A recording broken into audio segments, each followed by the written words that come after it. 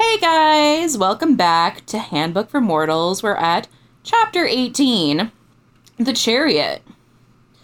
Now, what does the Chariot stand for, guys? Let's find out. Now, the Chariot in the upright position means a journey, ambition, confidence, drive, overcoming obstacles, and willpower. Reversed, it means lack of direction, scattered energy, self-doubt.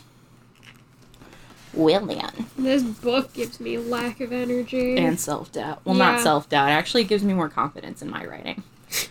Not gonna lie. Mood.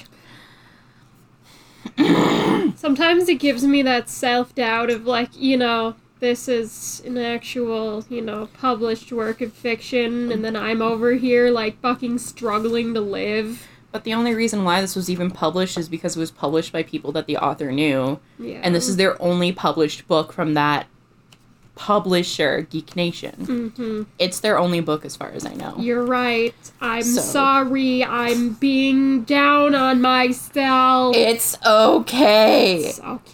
It's okay. It was the noise of the last of tea being sipped out of Mac's mason jar and straw, and then the ice hitting the bottom of empty glass that temporarily stopped the story. Way to fucking ruin the mood, Mac. God damn, dude. What was that sentence? He's just, like, slurping tea. Just clink. I'm not gonna judge the mason jar thing. Do you want some more, hun? Della said, looking directly at Mac. The beautiful way Della weaved her words and her prowess as a storyteller had Mac listening so intently the whole time that the sudden pause in the story brought him jarringly back to reality. While their daughter's just, dying in the other room and stuff. Yeah. It took him a moment to process her question and to also realize she was waiting on him to answer. Why do we need to know? Why do we need to know? We don't. We don't. Also, I was going to say the beautiful way Della weaved her words in terms of, like, the question she asked was what came to mind first. He looked down at the empty mason jar and shook it a little, causing the ice to rattle around the bottom. He listened to the popping and the snap and hiss of one of the cubes cracking as if they might tell him the answer. He finally looked up once the ice settled and nodded. Yeah, sure, thanks. What? That was kind of pure. I mean, I know, but still. Like, Mac, you dummy. It just sounds so, like, intense about tea. It does, and That's where it gets a little silly. It's a very pure moment because he's just so taken aback, and I'm just, like, picturing him just sitting there, wide-eyed, just like, okay. Yes, please. Yes, please, ma'am. You could tell by the look on his face he was starting to see Charles in a different light. Mac had seen Charles only one way for so long. A dick. A dick. Mac vaguely knew that Charles had toured as a traveling magician when he was young, but he had never known that he was basically a real carny and a piece of shit. No, it's gypsy. Just say it. And a gypsy in a traveling circus. That doesn't make you. That doesn't make you. Saya.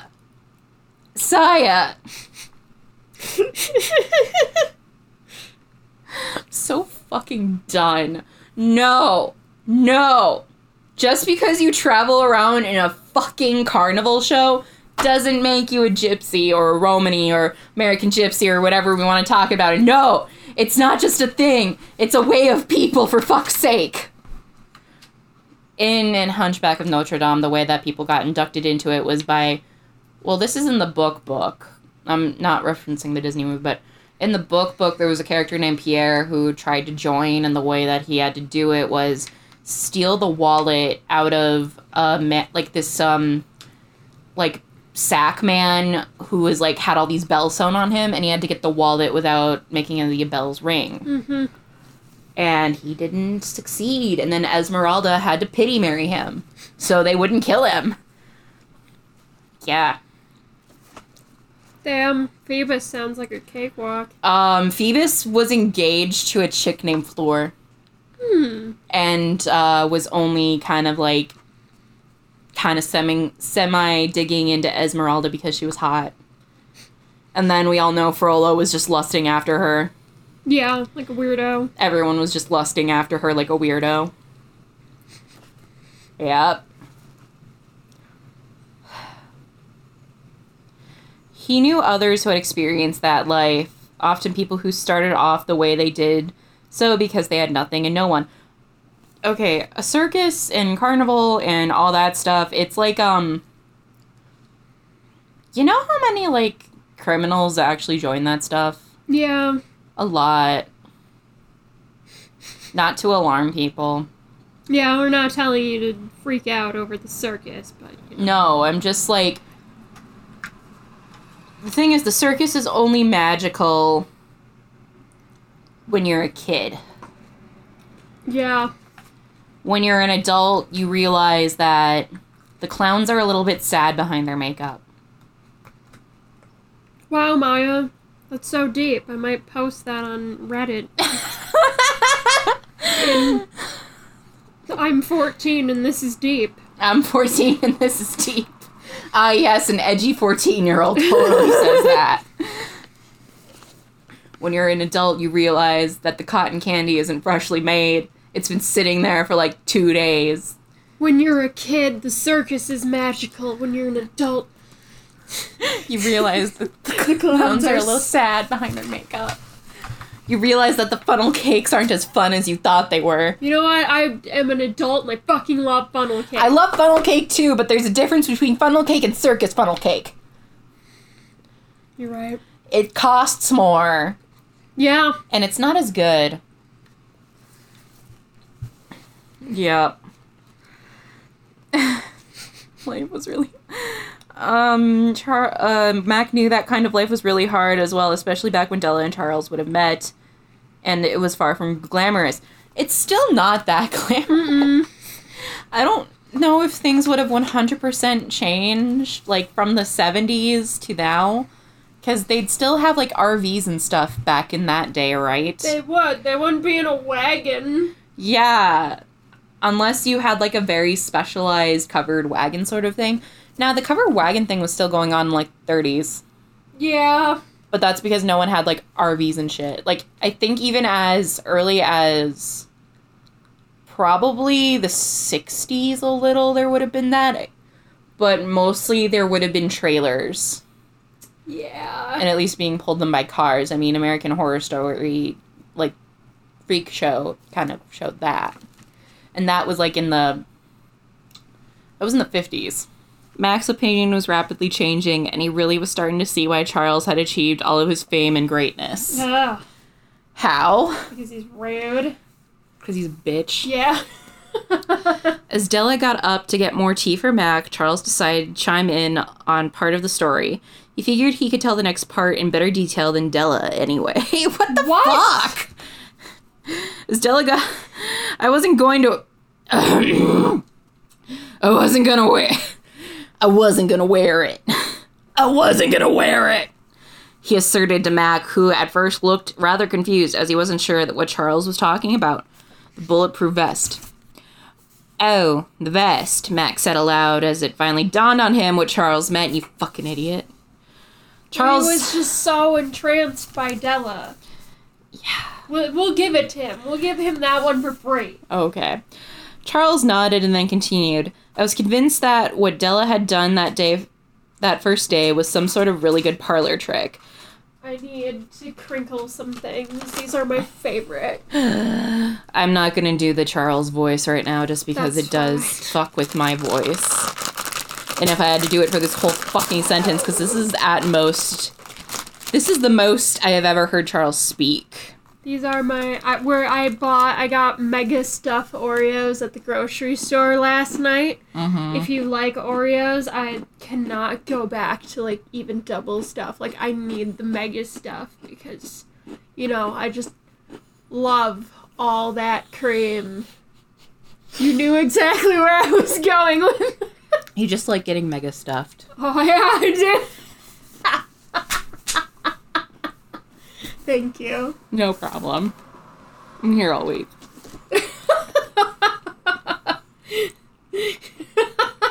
Obviously you are. We live 20 minutes away from you. This is true.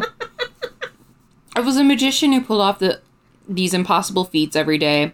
If folks knew how they were done, they would know how easy it is to fool people. I'd always believed we were both tricksters, deceiving people in our own ways. The difference, I always thought, was people came to me to be fooled. They wanted me to deceive them, but they came to her for the truth. I finally realized that she didn't have sleeves to hide her kind of cards, though. So I tried to have conversations with Betty to see if I could tell what she was thinking or if she acted odd. It didn't take long for me to see that Betty was incredibly hard to read, and reading people was usually something I did easily. Even if I had upset her, Della insisted that Betty still loved me and that she seemed to go back and forth between wanting to please me and seeming like she might actually want to kill me. I'd convinced myself that while Della was probably wrong, it couldn't hurt to do what she said. If she was wrong, then nothing would happen, but if she was right, well, then I was stupid to take the chance. Oh, Again, I already fucking had the page marked. Oh my god, why am I such an idiot? I don't know. I ask this every week, and you just say it's your dumb bitch syndrome. You ask this probably every, hour. Every hour, every waking hour. No, even while I'm asleep. But even when she's asleep, she dreams of my dumb shit. I mean, I have before. I know you. Not okay with it. I don't know how, but it did. But Charles, again, this can be easily avoided by just telling Betty to take the night off. Yeah. He'll get someone else to do it. Or don't do the trick. Do a different trick. You have time to practice a new stunt. Shut the fuck up. Is it because I'm using logic? Yeah. Okay. Seems to be, a hard thing to find. This is true. Charles paused. Della was a good storyteller, but Charles was a master. Half of his success as a magician was based off in how well he told a story. How well he told a story. Really? I don't know. I mean, magic is about sleight of hand. Yeah. Yes, sometimes storytelling is important to the sleight of hand, but it's sleight of hand and illusion. Mm-hmm. Magicians don't always tell stories while they're doing their tricks. No. Whatever. We're over it. Mm-hmm. It wasn't just the words or the way he spun them, but it was the inflection of each word as it rolled off his tongue and the speed and volume of each and every sentence. Is she explaining how talking works? Is she? Yeah, I think so. Why are we going into so much detail? That's fucking rough, man. Why are we going? I've never had this happen before. I never thought this would happen to me before. How speaking works? How could this happen to me? I made my mistake. I am this is so... She doesn't need this sentence. She doesn't need this. You ever just think your audience is so stupid that they don't understand how talking works? How storytelling works. Charles' eyes lit up at the right moments and his lips were curled right on cue because, of course, the most important element in theater and performance is timing. I mean, that's true. It is, but, I feel like we don't need that explained to us as an audience. Or it could have been worded differently. Mm-hmm. But, yeah. He knew how to pause in just the right moment, so the audience, in this case Mac, was so on the edge of his seat that he almost fell onto the floor. Okay, it's not that good. It wasn't that good. This isn't that good of a story. It's an interesting meet cute, but it's not that intense of a story. No. Especially since, you can easily poke a hole. Okay, I've been listening to the podcast Scared to Death more, and Dan and his wife Lindsay, they've talked about how on that channel, on that podcast, what they do is, they do tell stories that may or may not be real, but the stance that they're doing is, when they're reading them there, they are real. Mm-hmm. And so your suspension of disbelief is, like, just thrown out the window. Like, you're like, the thing is, like, you're not questioning it when you're being told that story, especially in this tonality of it. But in this case, where it's just, like, you're describing how he's telling the story and how he's, like, so oozing with charisma and so forth like this. I honestly feel like this is just gonna turn into, like, oh, the whole entire story about Betty, like, wasn't a thing. Or it was a thing, and how... But again, it's, like, what I'm getting at is, like, the thing with Betty, it's, like, that can be easily diffused. Either by Charles, like, being a little bit sweeter, like, trying to, like, be sweeter on her for a bit or something... to, like, kind of see if her opinion will change. Now, or, like, here's a wild one, communicating like an actual fucking adult. That's true, too. And him just saying, like, hey, Betty, did I upset you at some point? Yeah. Like, are you okay? You seem a little bit off sometimes. I just want to know, it's like, are you okay? Are things kind of weird after we slept together? Or... But it's also very ambiguous because it was like, you know, she... has supposedly fallen in love with him and was, like, watching him sleep before they even slept together. Yeah. So it's like, you know, is her obsession with him... Also, she's aware of him fucking other people, so, like, are there, like, rooms right next to each other, or is she just watching him? Is Betty a yandere? I think so. Well, if you have a yandere fall in love with you, she wouldn't be trying to kill him at this point. She'd still be trying to kill any other people she sees as a threat. It's one of the, you do have the yanderes that are like, you know, if I can't have you, nobody can have me. So kind of like, you know. Yeah. But the other thing is, if she's trying to do it during a show, I know you can say it, like, explaining away, oh, it was a mistake, but you can kind of, like... You can still get charged for that. You can get charged for it, and it can also be kind of easily found out that, no, you intended to do this. So Betty's just not smart. Nobody's smart. No one's smart. No one. The only one who was smart was the doctor.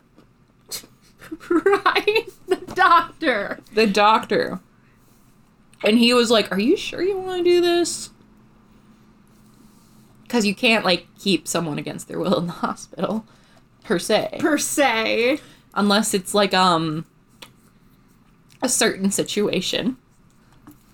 I mean, I'm just gonna say it, and you can, you know, obviously get suicide holds for however long. I was also gonna say if someone's getting arrested in the hospital. Yep.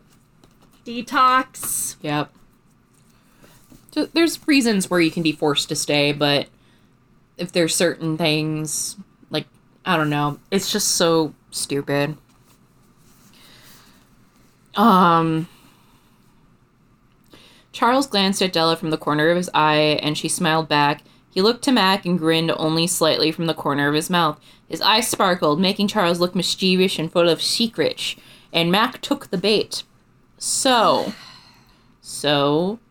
Mac asked, eager to hear the rest of the story, though he knew that Charles had obviously not died. Thank you. I mean, yeah. Thank you. And he also guessed that Della must have been right. As I scanned through Mac's memories, I could tell that he was still wanting to hear how it all played out from Charles and what happened afterwards to get them to this point. Again, I'm getting, like, vibes from... I just keep getting big My Inner Life vibes. Right? I just keep getting them. They keep coming, they keep just staying there, they're just like, it's here to stay. I don't like it. He wanted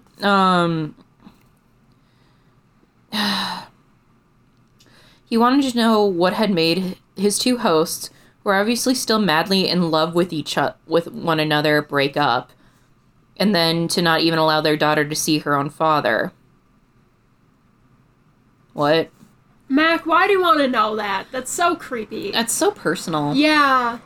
But, okay, why did that make it sound like that Charles was also in on not allowing Zaid to see him? Yeah. Again, words are important, guys. How it should have been phrased is, and not even allow Della to see to not even allow Zaid to see her own father. that allowed, like, their daughter to see. I don't know. It sounds like they're both in on it. Yeah. Which honestly would be more interesting. It would be, but... Of course, like... This book is not interesting. But also, it's because, again, there's that layer of, sexism, and that it's always the woman's fault. Yeah. Going on. It's like, yeah, we always say it's like, you know, the woman's not always the victim, the guy can be a victim, but at the same time, it's like... In this case scenario, it's just... All these women kept getting blamed. Or it's all these women blaming Zaid. Even though Zaid's fucking trash. Zaid is trash, so it's like we're not gonna like throw it out the window, but it's like no, it's like all these women, like, you know, the whole like the subreddit like men writing women. I love that subreddit. I do One of too. my favorites. It's awesome. But honestly, it's like this feels like men writing women. This is woman writes self-insert character of playing the victim. But no, you get what I'm saying, right? It's like any other woman who isn't like Zaid or someone who's like on that whole alternative edge like Zaid. Mm-hmm. They're vapid, kind of vain, only talk about shopping and, well, we haven't gotten... shopping and men, basically. That's it. What if I'm shopping for a man? Nuclear explosion. Then you're his mother. Ah, fuck, you're right. Joking. I'm joking, but... No, I'm only joking just because I do see, like, yeah, because of where I work, I see, like, men shopping for their wives sometimes, and then women shopping for their husbands sometimes, and wives shopping for wives, husbands shopping for husbands, you know. Spouses shopping for spouses. Spouses shopping for spouses. Be nice sometimes. Shop for your spouse. Don't make them get everything. But that's what I'm getting at. It's like, it feels so shallow. That's what... Like, even Zaid is fucking shallow because she's judging these... She was judging those women by... Yeah. Because they were talking about shopping. And again, it's like, yeah, it's a legit topic to talk about. With anyone. Yeah. Even men. But it doesn't... It feels wrong in this context because that's all they talked about. And then you have Zaid trying to be high and mighty by trying to say, like... I don't talk about that. I talk about other stuff, like being charitable, and even though that's the only time it's ever come up. Yeah. Which was really weird. Which we've never seen it. We've never seen it. We've never seen her being a legit good person. Again, we've only ever seen her hurting two people with her powers. Or being very... just hurtful. You know what this honestly reminds me of, and I'm going to drop it right here, right now. You can bleep me out if you want. That's what you fucking are. Yeah. Well, it's also... Mac is also a problem in here because he's, like, stupid caveman jealous. He is, but I've explained away some of it. I know. Yes. He's stupid caveman jealous, but Zaid at the same time doesn't do anything to try and, like, diffuse it. No. And the thing is, like, again, Zaid's not self-aware of her surroundings at all. It doesn't, like, she's not aware of, like, even from, like, you know what, she's just not aware of her surroundings, period. Yeah. Like, from, even, like, in the bar, like, she was judging other women for fangirling over the band. Yeah. Like, a whole fucking couple pages of it. Yeah, and she, again, with that one girl at the lemonade stand, she just... didn't diffuse the situation at all. No, she could have just said, hey, I just want my lemonade and I'll go. Yeah. Because that's what... Well, one, that is what... Again, this is coming from the whole, like, just the customer service thing. Like, anyone in customer service, they're not going to pull that shit. No. Especially, it's like, you're young, and if this is your first job, you're like, I'm afraid of losing my first job. Oh my god, right? Yeah. But, yeah, no one's going to pull that shit. And, again, an easy way to diffuse the conversation is like, I don't know what you're talking about. I see you're angry. I see, like, you're upset about something. Just give me my lemonade. I already paid for it, and I will go. and you won't have to deal with this. You know, this is a really easy situation to diffuse by, like, I don't want your man. I already got one. But then it just goes like, but it's like, no, just say it's like, I want your guy. I don't care. Or just, again, it's this whole, it's like, don't make it about the guy, make it about her. Just like, hey, I see you're upset. Yeah. You're busy. You're obviously really busy. I just want my lemonade, and I will get out of here. You won't have to deal with me again. And then maybe give her, like, a $2 tip. But I feel like... Money always diffuses it, Saya. It does. You're absolutely right. But I know I've said this before about the situation, but she went into detail that the lemonade girl was not conventionally pretty like her. Yeah. So, again, that's where the whole sexism comes in, and it's just like... There's just... I'm like, I honestly don't care if somebody is considered conventionally pretty. Yeah, it doesn't matter. It doesn't matter in this situation. It only fucking matters when you're trying to be the victim of every situation. No. Oh, that does remind me of someone that I know. Mm-hmm. It also makes me... Yeah, no. This reminds me of someone that I know who's kind of like that. And it's like she is conventionally pretty, so to speak. But yeah, no. You know, if your man's a fucking teenager and hormones, nonsense, they're gonna stare. They're men. But he was like staring in a like to the point where it's comical. Yeah. And annoying. And it's like, that's where it's like, you know what, we're done here if you're gonna keep doing this shit, especially at work. But no, it's like, I know there's this whole back and forth, but seriously, like, the way that the women are written in this book, it's, like, so sexist. Because it's only to make Zayd be a fucking victim of supposed, you know... I mean, it's also, like, she has to write every woman worse in order to make Zayd seem good. Yeah. It's kind of like E.L. James writing all the men in the book awful, so Christian doesn't look as bad. In comparison. That's it. Oh, God. Oh, goodness gracious. Mac had been drawn completely into the story between the two of them. He was more hooked than a housewife watching Days of Our Lives. See? I saw that line and I knew exactly what was gonna... See?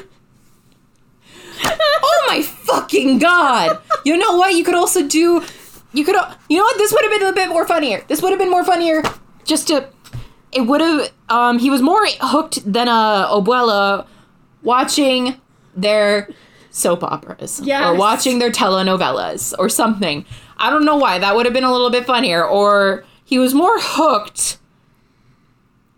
Also, Days of Our Lives? No one watches Days of Our Lives anymore, really. It's all about, like, all those other reality TV shows. It was... He was more hooked. He was more hooked than... You know, if I had to spin it for the guy's point, he was more hooked than a guy reading Sports Illustrated in the women's edition. Than watching NFL Football Sunday. He was hooked into watching this train wreck. Mm-hmm. I don't know. It's like, guys, oh my fucking God, this again, if I didn't have everything else in here, this line wouldn't have, like, bugged me. I know. But it does, because everything else is in here. He was more hooked on this story than Nate is designing his new fucking Minecraft building. I don't know. He was more hooked on this than a housewife watching Star Trek, because housewives were the original Star Trek fans, man. That's true. Yeah. That's fun. The whole Days of Our Lives things, it's mostly grandmas watching it. Right. Yeah. Which, I mean, I guess you could consider a housewife, but it was more interesting than he was more hooked than watching a grandmother watch Days of Our Lives, or a grandmother watching Jeopardy. That's a good one. That's Jeopardy's a big thing in my house, guys. It's kind of like, don't call me during Jeopardy. We have to form it in a question. or else it doesn't count at home. Well, figuring out how to hide the fact I was wearing a bulletproof vest from not only the audience, but from my own assistant was quite a feat in itself. Well, Charles, you're a fucking magician. Why don't you just shove it up your ass? Eat it. It'll make your blood bulletproof. It'll make your blood and your bones and your muscles bulletproof. That Sunday, I wasn't even sure whether I was hoping for Della to be right or whether I should hope that Betty wasn't really that crazy. I decided to just hope I lived either way. Betty had worked with me for well over a year, and it was terrible to think that someone I knew and had traveled and worked with would be capable of something like murder. You know, that happens a lot. Yeah. It does. You're never really aware of how capable of someone, like, capable someone being is a a murderer murderer. is, Yeah. yes. Yeah. Yes. Yeah. It really sticks out to me when we, like to say that the only reason that serial killers are good at what they do is because they're white. True. That vibe, do not come to me with that vibe. Do not approach either of us with that. Well, it's because we have it's more common of a thing if you want to follow it. Serial killers kill within their own race, and the only reason why most of the serial killers caught are white men. Most, yes. quote unquote. Except Night Stalker. But again, we never truly know how many functioning ones there are. They say that there's at least like about 50 operating in the United States yearly. Mm-hmm. But the joke is that women, you don't hear more about women serial killers is because we know how to hide the body, and fucking shut up about it, Craig. Damn it, Craig. Damn it, Craig. But no, it's the reason a lot of serial killers are so successful. Ted Bundy, he was conventionally attractive. And he also like made himself look kind of helpless in certain situations, and that would attract people. Well, or am I thinking about Jeffrey Dahmer? One of them like would just pretend to like have a broken arm or something. Okay, Ted Bundy would like try to get them off their guard, but also he was conveniently he was conventionally attractive and all that. John Wayne John Wayne Gacy was like your local neighborhood dad. Yeah, he was a part of the community, and he got his victims to trust him because he was like a scoutmaster, and he was also a clown that went to birthday parties. They trusted him because he was a member of their community, and they didn't think he would hurt them. Yep. And with Jeffrey Dahmer, he just was a closeted gay man that the world wasn't, as open about as it is today. Yeah. He's this tiny dude. He also went after people, like men in a marginalized community. He went after men of color who were also homosexuals, either gay, either closeted, or they were open enough to like go to a gay bar. Also describing of the situation, it feels like more of a Betty would be the one to do a murder-suicide if she is this, like, insane, quote unquote. This deluded and this, like, pulled into Charles as a person, if you want to think of it that way. Because usually when someone's obsessed with someone, it's either... Again, like, if you want to think of it like an abusive relationship, the abuser will just kill their ex, but in some situations, I think this has happened a few times too with certain stalker situations where they have sent something to kill the object of their affection, and then they kill themselves because they thought they got them killed. Or again, like the stalker will kill their obsession and then kill themselves. Mm-hmm. That's what it feels like. That's the profile. You don't get many deviations from it. Yeah. Also, he got a bulletproof vest pretty quickly. Mm-hmm. Yeah. I mean, you can probably get them at an army surplus store or like a gun shop, but that's like it's pretty quick.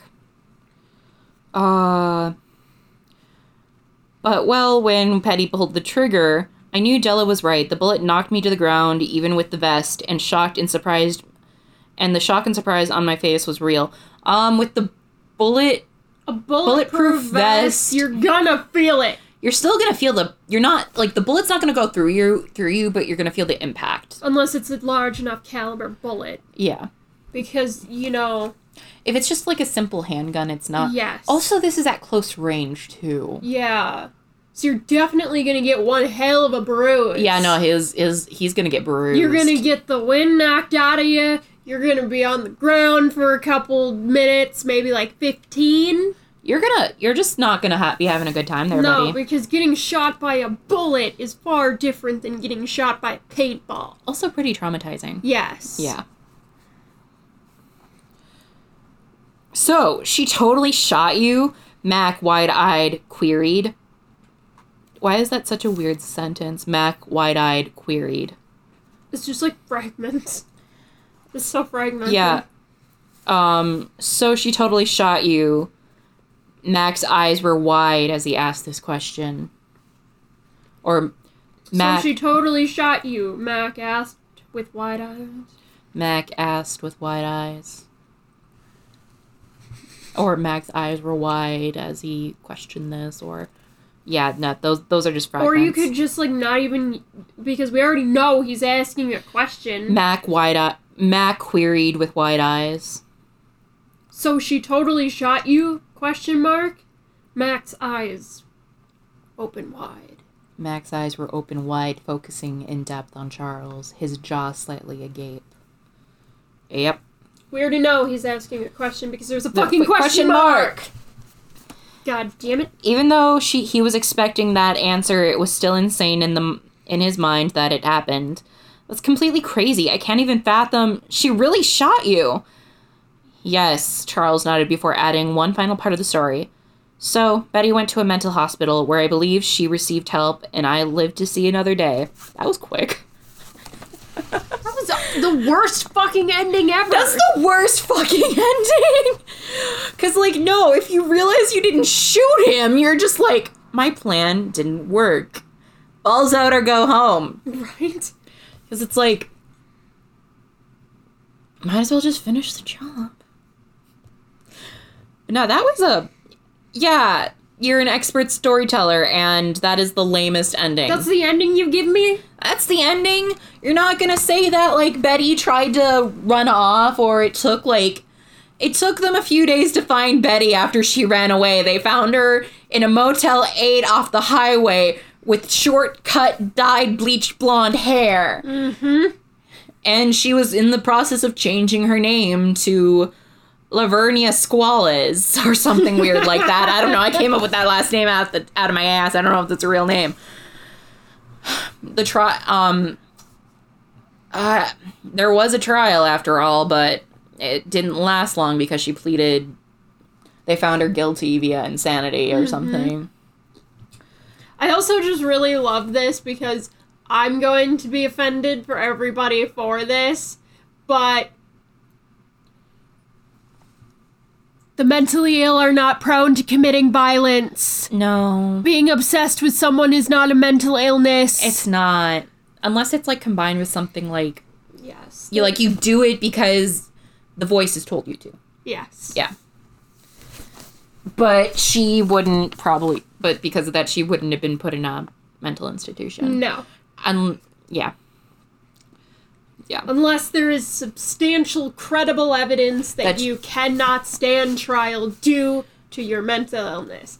But because she would be very fit to stand trial at this point, that's how it would go. Yeah.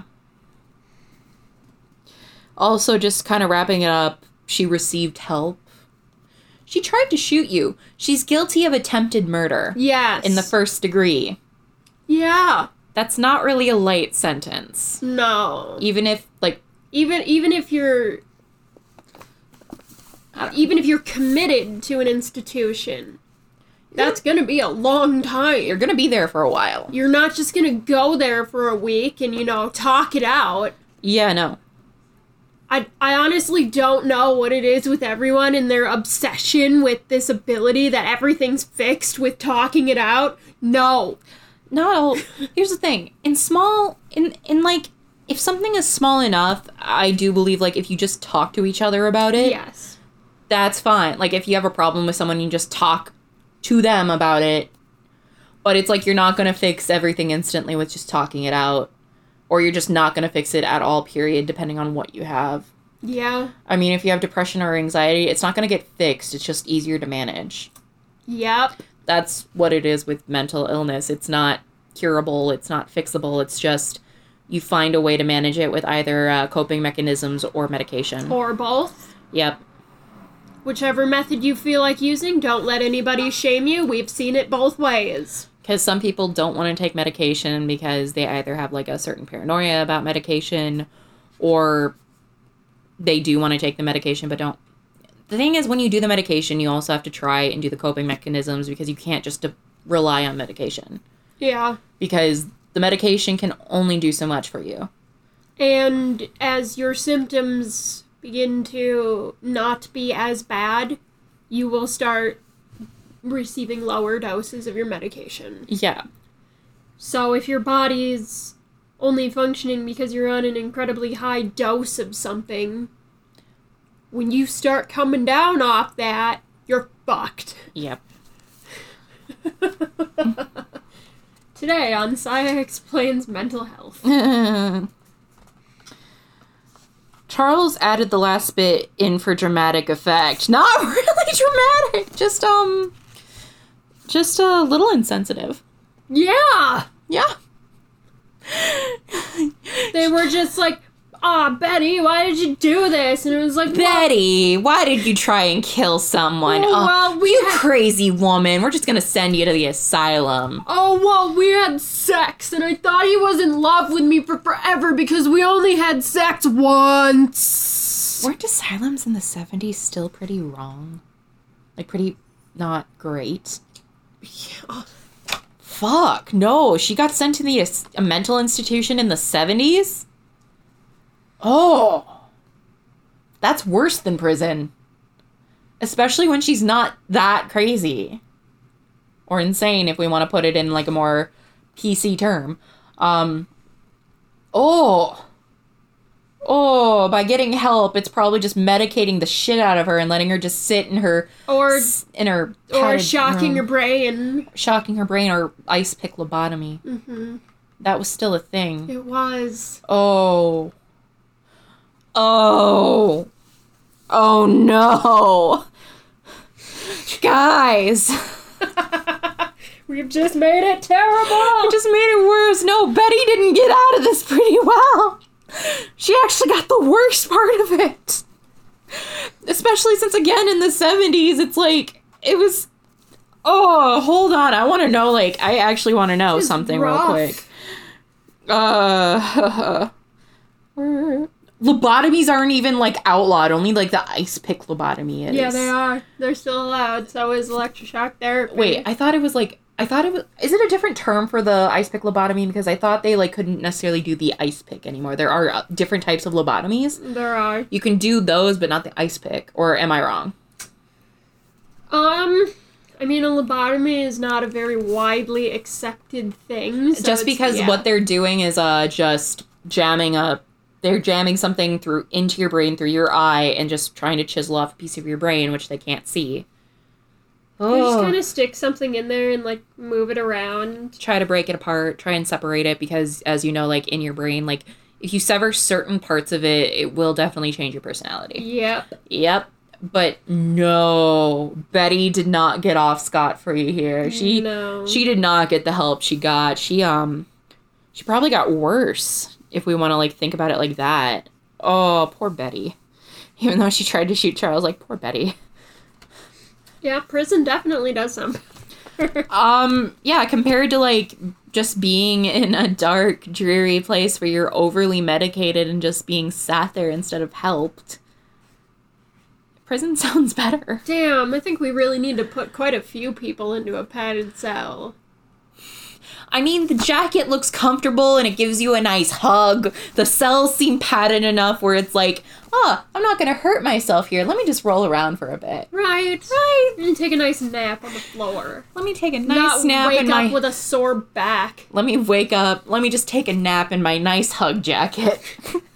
I'm not doing this to be insensitive. No, this is just dark humor, and I swear this was like a Tumblr post at some point. I mean, it's a fair assessment. That's kind of what a straitjacket is. Hug jacket. It's a hug jacket. Yeah. I'm giving myself a nice hug. Yeah. Because nobody else will. Because sometimes you need a hug. Yes. Yeah. Oh. Mac was puzzled. He looked into Della's eyes, and after contemplating whether or not he should ask a question, he finally took a breath and asked, "What did you see at the end when he was still in the tent?" Oh, Della nodded. It was clear that the question didn't bother her, nor did it seem to be a big deal for her to answer it. There are different ways to explain that. This was the lamest. She began to respond, but stopped for a moment and contemplated exactly what she wanted to say. Again, there's so many better ways to explain this. A slow smile crept across her face as she thought about herself and Charles back when they first met. We already know this. We literally just had the flashback! She figured that telling Mac just the simple facts and the easiest way to answer, so she explained, "Well, I saw that if he listened to me about the vest and survived, we would be together, and we would have Zaid. The vision was fuzzy, though, because it depended on him living, and as you know, he had decided at that point that he was going to wear the vest. He was only thinking about it." Yeah, this is lame. She could see all of that. Apparently. So lame. Okay, no. Going back to My Hero Academia for a moment, there's a hero named Night Eye who does have basically a thing called he has a quirk called Foresight where if he touches someone, he can see what they're doing for 24 hours. Okay. He can expand it longer. It just gets fuzzier the longer it's out. Mm-hmm. Now, this would have been a little bit more better if, again, it was explained like that. Like, the further out it is, the harder it is to see. Not like, oh, because you weren't sure about the decision you were making, I can't see the whole thing. Yeah, I know. Yeah. Also, no one ever calls Zaid by her full name. No. No.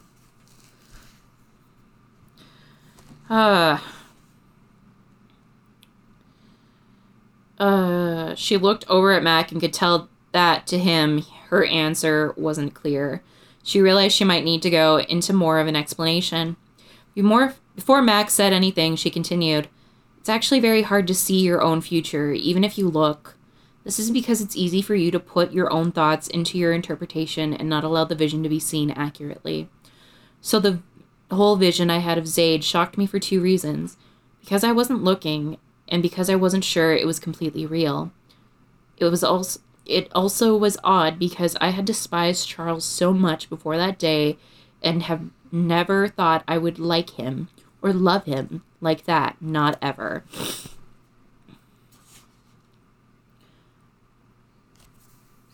This just, again, it feels like such bullshit psychic shit. Like, this is the bullshit. It's not even a good love story. It's not really a good love story. Good love story would be like, I don't know, she'd tell him his... You know what would have been cute? She did palm readings, too. And he came in and she gave him a palm reading. Yeah. And she, like, pointed out all the lines and the stuff and the love line and things and just kind of... It would have been, again, we have the whole enemies to lovers thing, not necessarily enemies. I mean, we have it, like, with Zaid. You know, this repetition keeps happening, enemies to lovers. Not even good enemies to lovers either. No. What would have been cute, actually, is if just Della already had a little bit of a crush on Charles. Yeah. And if she was just kind of like, it would have been cute.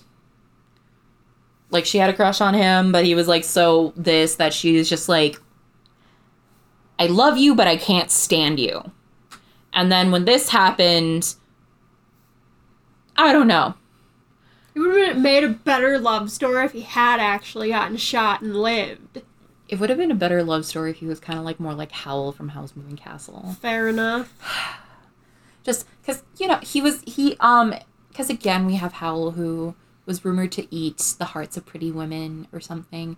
You know, it would have been also kind of like weirdly cute if it was kind of like a James and Lily dynamic from Harry Potter, or it'd have just been like Charles just saying, you will fall in love with me someday. Or just him just like joking around saying, you're gonna fall in love with me someday, it's gonna hurt so hard. And then he like does a thing where he like, he just gives her like at the end of every night, after, like, if someone threw, like, flowers on the stage, he would, like, give her a rose or something. Yes. Or just, like, just that being cute. Or if she was his assistant in the first place. Or just something, anything. I mean, think about Big Fish. Remember how, like, they met at the circus? And then he worked at the circus for a year just so we could learn information about her. I know that's, like, super creepy to think about. That shit was cute. That shit was cute. They fell in love. He planted all those flowers for her. Saya. He planted all those flowers for her. And it's like, you don't even know me. And he's like, I have the rest of my life to figure out. And they got married, Saya. I'm not crying. Just love that movie. I knew I wouldn't have put the thought of having a child with him into the reading. If anything, I would have wanted to see it differently if it were up to me. What do you mean he hadn't decided yet? Meg asked, having apparently hung on to one of the first things that Della had said, and she realized that must have been the perplexed look. Della appreciated the question and replied thoughtfully, we all have free will. Now, when you get a reading, you are opening up the possibility of changing what happens based on the information you get, and therefore you are making a decision at that time. It's kind of like when you get in a car to go somewhere. Wait. That's not how that works. When you're getting into a car to go somewhere, you're like, you're going from one destination to the other. The route can be different, but the destination is still the same. Yeah. Also, didn't we have this whole talk about how you couldn't change destiny earlier or something? Yeah, we did. Destiny with a capital D. So, is she saying that it wasn't necessarily destined for them to get together, but it happened? Or is she saying that it was destined for them to get together and have a kid and all this was supposed to happen, but... This doesn't make sense. No, any way we try to put it, it doesn't make sense. It doesn't make sense. I was really trying hard there, and then it just all fell apart. It's kind of like when you get into a car to go somewhere. The people you ask about in a reading are the people riding in the passenger seat of your car. You, the one getting the reading, are the driver of the car. Your decisions based on the reading determine where everyone who is riding with you goes. No! When you get into a car, you know where you're going, unless you don't know where you're going. And unless you're kidnapped. Unless you're kidnapped, or unless you're just, like, in that mood of, like, I'm just gonna drive into the horizon. Yeah. Yeah. No! Roads are predetermined! God damn it, lady! Roads are predetermined. And again, your destination is usually predetermined. The route you get on, though, can be different. Again, if he got shot and survived it, it could have been cute. There are ways to survive getting shot. There are many ways to survive getting shot. He would have had a badass scar on his chest. Yeah. Yeah, give me a man with a... I'm just thinking of Geralt again. Oh, no! You're absolutely right. Oh,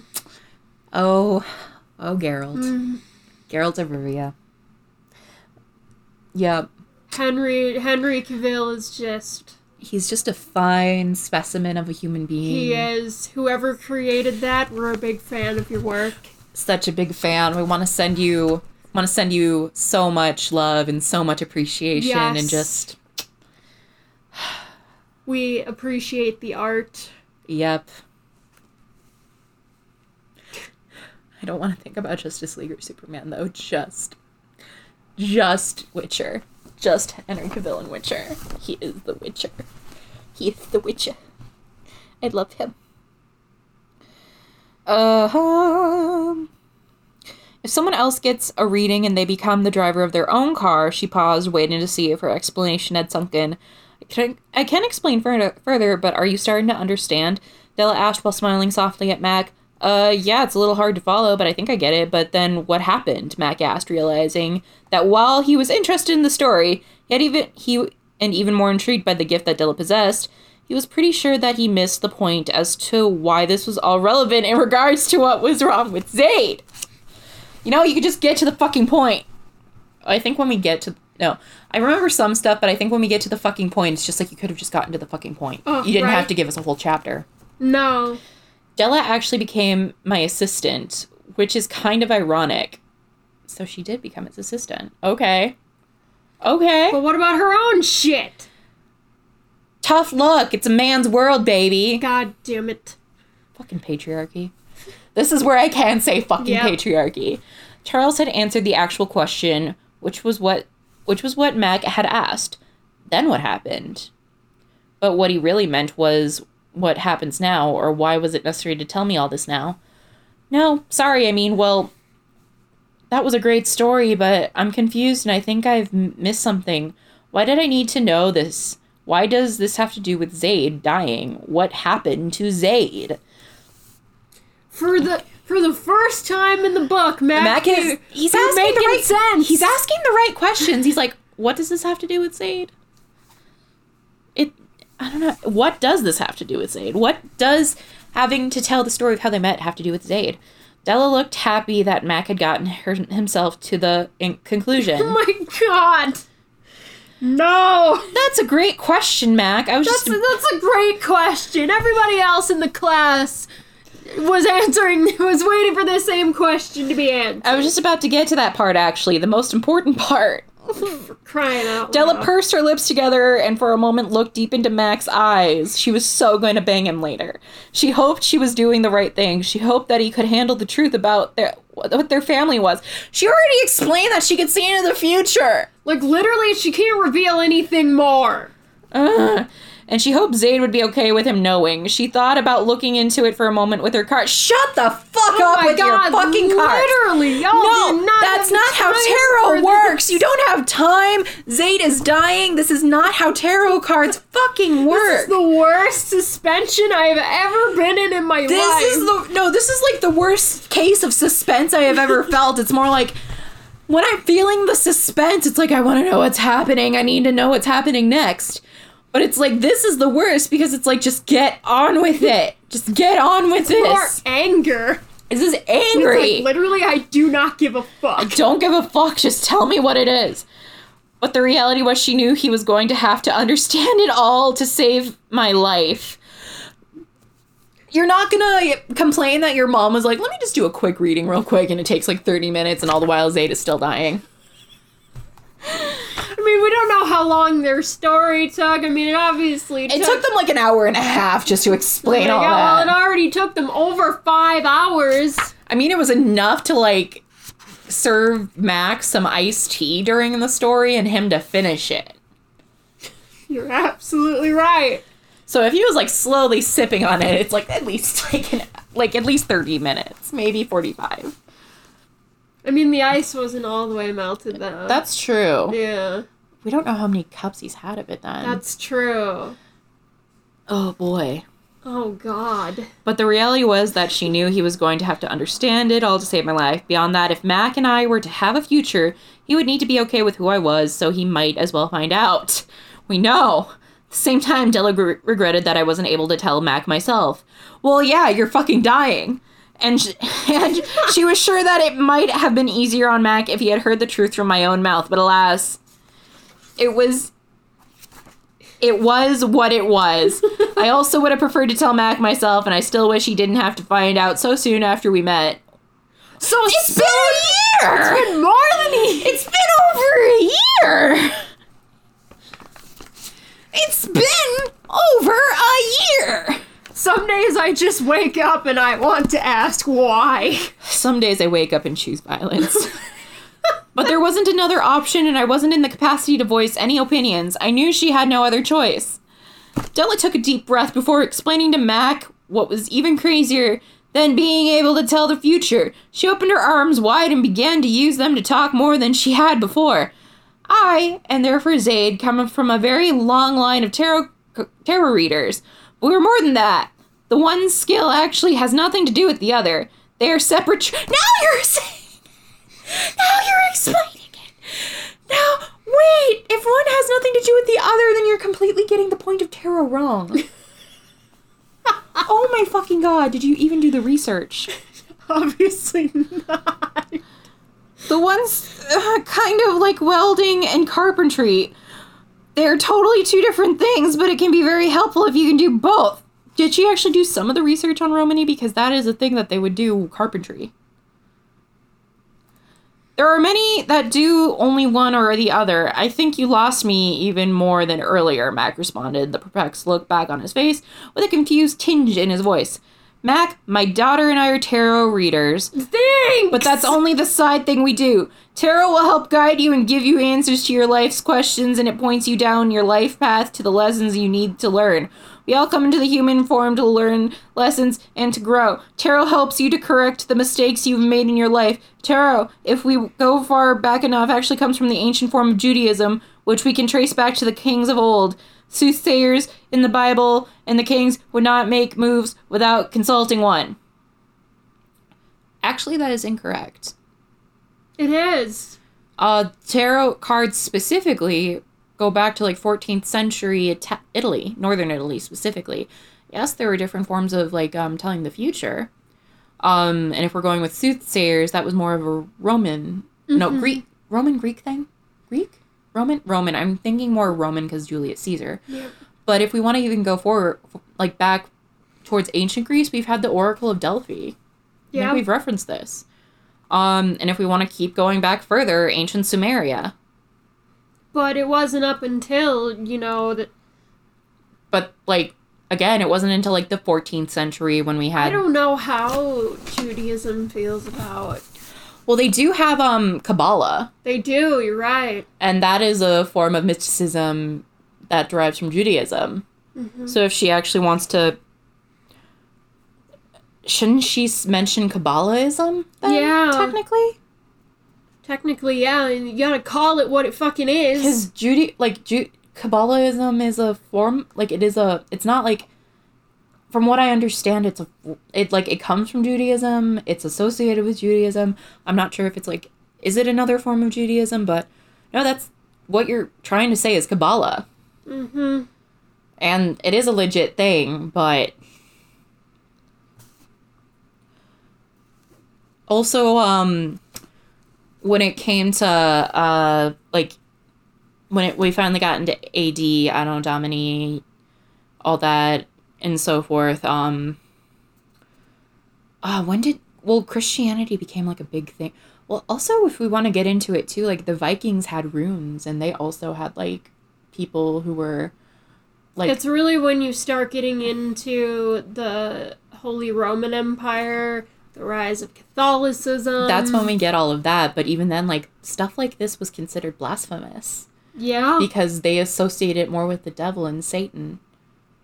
And they only associated it with that was because a lot of the things that came with it were, like, major points of it were, like, paganism and just, like, other forms of paganism. Or, again, the Jews, unfortunately, got the short end of the stick with a lot of things. I don't necessarily know I know, witches in, like, the Muslim faith are not regarded well. There's, like, so many different... Okay, there's so many different things with different mysticisms and all that.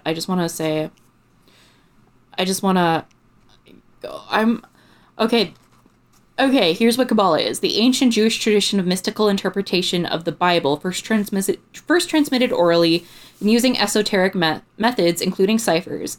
It reached the height of its influence in the later Middle Ages and remained significant in Hasidism? I've never heard of that before. Yeah, neither have I. Well, it's esoteric, so it's little to known. It's, like, little known. Mm-hmm. But yeah. Kabbalah, it's an esoteric method, discipline, and school of thought in Jewish mysticism. Academic study of Jewish mysticism. Again, I'm getting this all from Wikipedia. I'm not saying, like, oh, I'm an expert on this, but it's like, hold on. I think I've read a little bit about this before. The Kabbalistic form of Jewish mysticism itself divides into three general streams. The theosophical speculative Kabbalah, seeking to understand and describe the divine realm. The meditative ecstatic Kabbalah, seeking to achieve a mystical union with God. And the practical magical Kabbalah, seeking to theurgically alter the divine realms and the world. These three different but interrelating methods of aim and mystical involvement are also found throughout the other pre-Kabbalistic and post-Kabbalistic stages in Jewish mystical development, as three general typologies. As in Kabbalah, the same text can contain aspects of all three approaches, though the three streams often distill into three separate literatures under the influence of particular exponents or eras. That's all I'm going to kind of explain from that. I mean, I know, like, stuff with it, is she just trying to explain what Kabbalah is? But not calling it Kabbalah? I think so. Because that's what let's just keep reading. But Zeta also come from an even longer line of practicing witches, and even beyond that, magical beings. We do magic of all kinds, spells and things, the real kind spelled with a K at the end. Not what Charlie usually does. Not mortal, but not immortal either, clearly. Della paused for a moment and let Mac digest what she just explained to him. You could see Mac hadn't truly taken in all the words she had just pushed through his mind. He just sat there for a few moments before wondering out loud. Like the TV show Charmed Witches? Mac asked warily. Oh no, that show got to be pretty silly. They did get some things right, like the power of three. Well, the power of three is everywhere. Yeah, even in Creole voodoo, that is a thing. Like, 3 is a pretty significant number in a lot of different forms of, like, mysticism and paganism. Mm-hmm. Even in, like, religion, again, the Holy Trinity. Yeah! Yeah. My goodness, we are just tearing this apart. Ever seen a movie called Practical Magic with Sandra Bullock? Oh, God. Yeah, I think so, Mac nodded. Much more like that, actually. I'm almost sure a real practicing witch either wrote that or helped write that, though a real witch probably wrote Charm, too. No.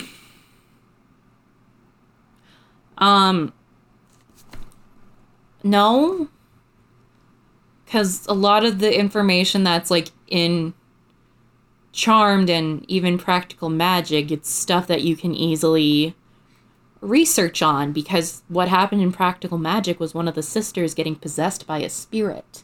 Yeah. And that is a thing that's on record for, like, ages. And then in Charmed, there's, like, well, everything happens in Charmed. I mean, they also had, like, angels and demons involved, and yeah, just a lot of stuff. And then when it comes to, like, well, like, when it comes to just about anything with mysticism or anything, words have meaning. That's why you shouldn't say certain words or certain names of demons, because you might summon it.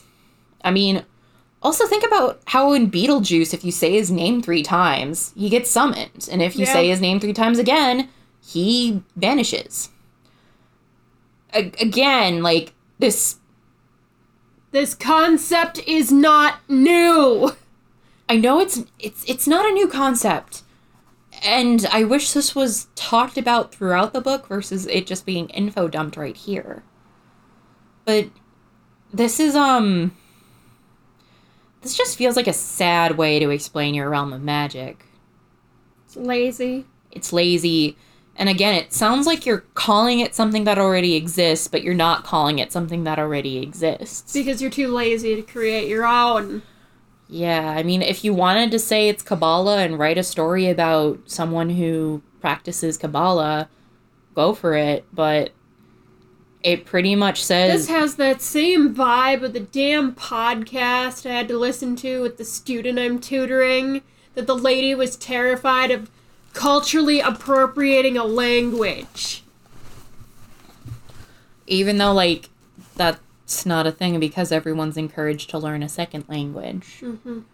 Like, all the time, and the only way that we can communicate with others is either learning the language, and... So, is she just saying she just... You know what that also makes me think of? When kind of mentioning, like, afraid to appropriate a language. It kind of sounds like... It just sounds like gatekeeping, and it sounds like we should just stick to our own language and not learn anything about anything else because we might appropriate it. You know... That sounds pretty close-minded to me. This feels... What you just said was probably one of the best examples of it hurt itself in its own confusion. Yeah. But with this, it's like... Again, it's... Okay, this is coming from my understanding of, like, just mysticism and just everything stemming from the beginning. And, again, Sumeria was, like, one of the first found, like, civilizations in human history. And they had their own god. Like, even the cavemen had their own gods and idols that they worshipped. Yep. So it's like, I can't say too much about that because they don't have anything written. They just have the... Paintings on the walls. But I was also going to mention, like, with Native Americans, they also have, like, their gods. They have their forms of mysticism. They have, like, every culture literally has their own roots. I mean, again, we talked about Japan earlier. Yep. And Japan has, like, so many different variants of, like, demons and their own, like, there's just so much. Mm-hmm. It's kind of like how with each and every religion or culture, there's a different how the world began story. Yeah. And some of them are very similar to one another, and that's because they're so close to each other. This is just, this just sounds like a clusterfuck, and it hurts my head.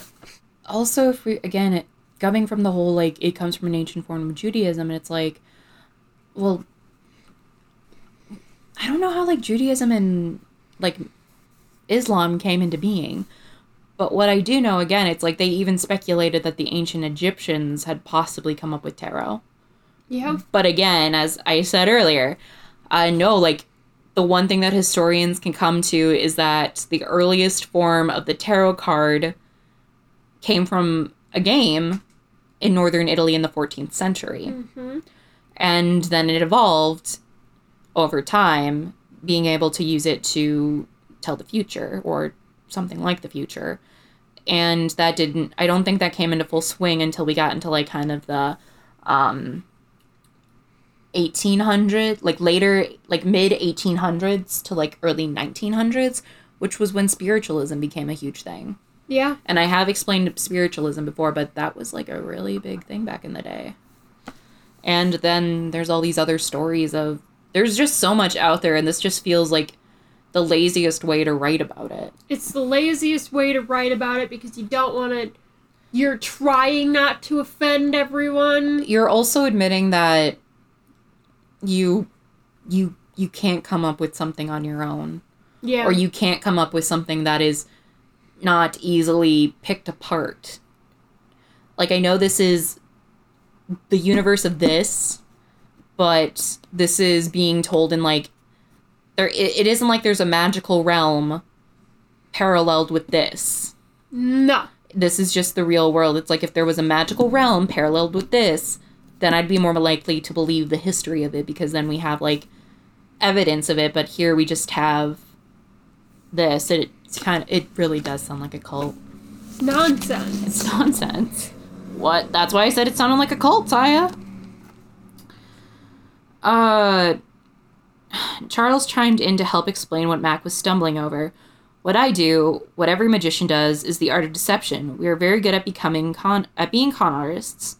What Zayd and Della do is real magic. Yes, with a K, not grand parlor Why tricks. do we need to... We know! I just want to Google this real quick. I just need to... Della literally just said 2 paragraphs above the Magic, in the context of Aleister Crowley's Thelma, is a term used to show and differentiate the occult from performance magic, and is defined as the science and art of causing change to occur in conformity with will, including mundane acts, as well as ritual magic. That was defined by Aleister Crowley. Oh! The Mac Daddy of Satanism!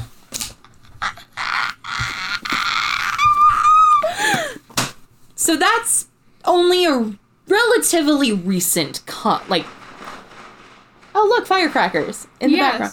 But no, the whole idea of that is still relatively a baby in the world. Yeah. That is not as long lineage as they're claiming. Definitely not to the era of the Romany. That's for damn sure. No, this was that was the first result to come up with it, but I just wanna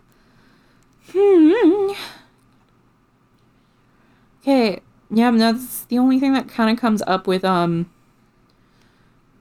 it's also a thing in Star Wars, I think. Of course it is. Hold on. Nah, real magic, Max said, the words slowly as if he was being taught how to say them. He felt like he was in way over his head, and he wasn't sure what to do about it. You know the expression mind blown? That is how Mac felt at that very moment. Then another thought ran through his head, something that bothered him greatly. So, do you worship the devil? He speculated. Right out loud. He wasn't a go to church on Sunday kind of guy, but he did believe in God. Della scoffed at his question while shaking her head. Hardly. No. Just like everything beautiful magic comes from God, prayer is a form of magic. He gives us all the ability. Some are just afraid of it. Of course, just like any other skill, some are better at it than others. You may play basketball well. I do magic well. She raised her eyebrow and smirked slightly. Well, it's like it's true you don't have to be a witch in order to become a witch. The whole idea is just opening up your mind to the realm possibility and opening up different energies and you're opening yourself up, basically. Yeah. I grew up going to church. I don't remember anything about prayer being magic, Mac retorted. Oh my god, are we getting into this argument? Yep. It came off sounding rude, but Della knew he hadn't meant it to. He smiled kindly and tried to explain further without being mean or judging. She knew Mac had been through quite a lot in the past 24 hours, and having to try to understand all of this now was a lot to ask anyone. You don't think Jesus turning water into wine sounds like a magic trick, or Moses' rod turning into a snake, or parting the Red Sea? What about the kings of old like David? They had priests that practiced magic and told the future. Once upon a time, people were fine with magic, but people get afraid of what they don't understand and start telling people that it's bad. Okay, the point of all those things is that it's God. Yeah, they were acts of God. It was, with the parting of the Red Sea, it is God parting the Red Sea. Not Moses. But he is using Moses as kind of like a conduit. Yes. In all of this, like, Jesus turning water into... He's a demigod, technically. Yeah. He's part God. So it's supposed to be like, these are acts of God.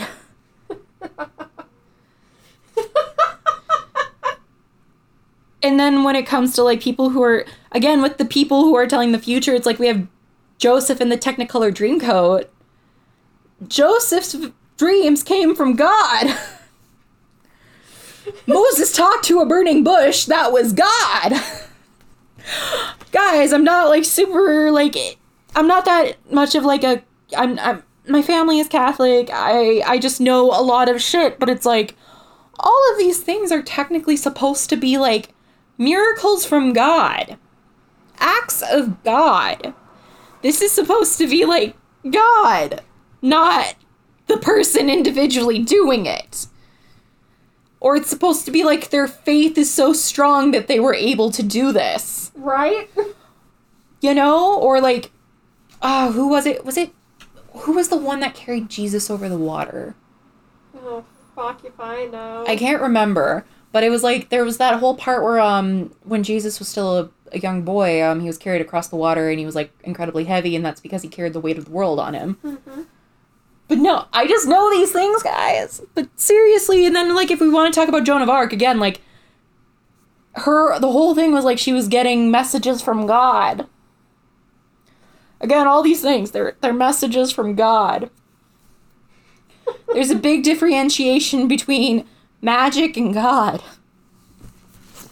This isn't just like, this is such a bullshit thing to put in at the end of your fucking book. Such bullshit. I'm done. And we're only like, oh my god. This goes on for a few more pages. Fuck me. Just fuck this. Fuck it all. Fuck it.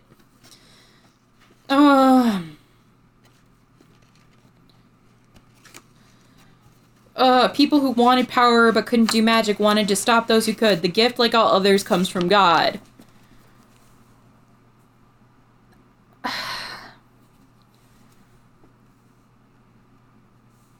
But it's not. Again, like, it's not like Moses willy-nilly went around casting spells. Again, like, he wasn't the one who caused the plagues. He just said, hey, the plagues are going to come if you don't let us free. And they did. And then he was also the one who spoke to God about the 10 Commandments. This is, again, like, this isn't something like they'd be doing if God wasn't, like, on their, like, on their shoulder. Here we are to explain how all this works. This is kind of one of the most interesting conversations we've had on this channel. Saya! Honestly, I mean, even with, like, the visions from the Oracle of Delphi, those were visions from the gods. Yeah.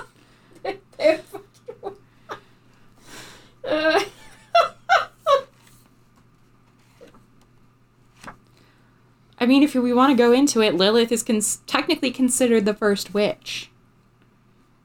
Yes. Yeah. We're going the biblical route. Della looked at Mac, waiting for a response. She was satisfied that she had given him enough to begin to question what he had been taught growing up, or at least enough information to doubt that he had believed all along. Is she proud of herself for breaking his mind? I don't know. Maybe she just doesn't like the fact that he's like a Christian or something. I don't know. I mean, it doesn't sound like he's like practicing, but it's not. But it's like, it just sounds like she's content with herself for like destroying his own beliefs. That's what it makes me sound like. I don't know. Della kind of sounds like a bitch right now. Right. Not gonna lie. Like, she sounds like super smug and super bitchy about this. I'm like, we don't need your fucking smugness. It's like it's like I'm an atheist trying to tell someone that God isn't real. I mean, we already have enough of those, and they're already annoying enough. Yeah. It's like, we get it. Or it's like someone trying to tell an atheist that God is real. Yeah. It's those annoying people who blatantly tell people that you're wrong, you're wrong, you're wrong. When it's like, hey, this is the thing that we do. I mean, we don't know what exists. You know what? You know why Harry Potter was successful? Because it didn't mention God or any religion. It was just magic. It's fair. That's what Harry Potter had Fair going on. assessment. You know what? Twilight didn't even have, like, religion going on in it. No. This is just making my brain hurt. He sat quietly for a moment before finally saying, "Guess I never thought of it that way. Zaid said something to me one day about people hating things they just didn't understand. I don't know I don't know that I agreed with her then. I think I get it now." That's just a common thing. People don't like what they don't understand.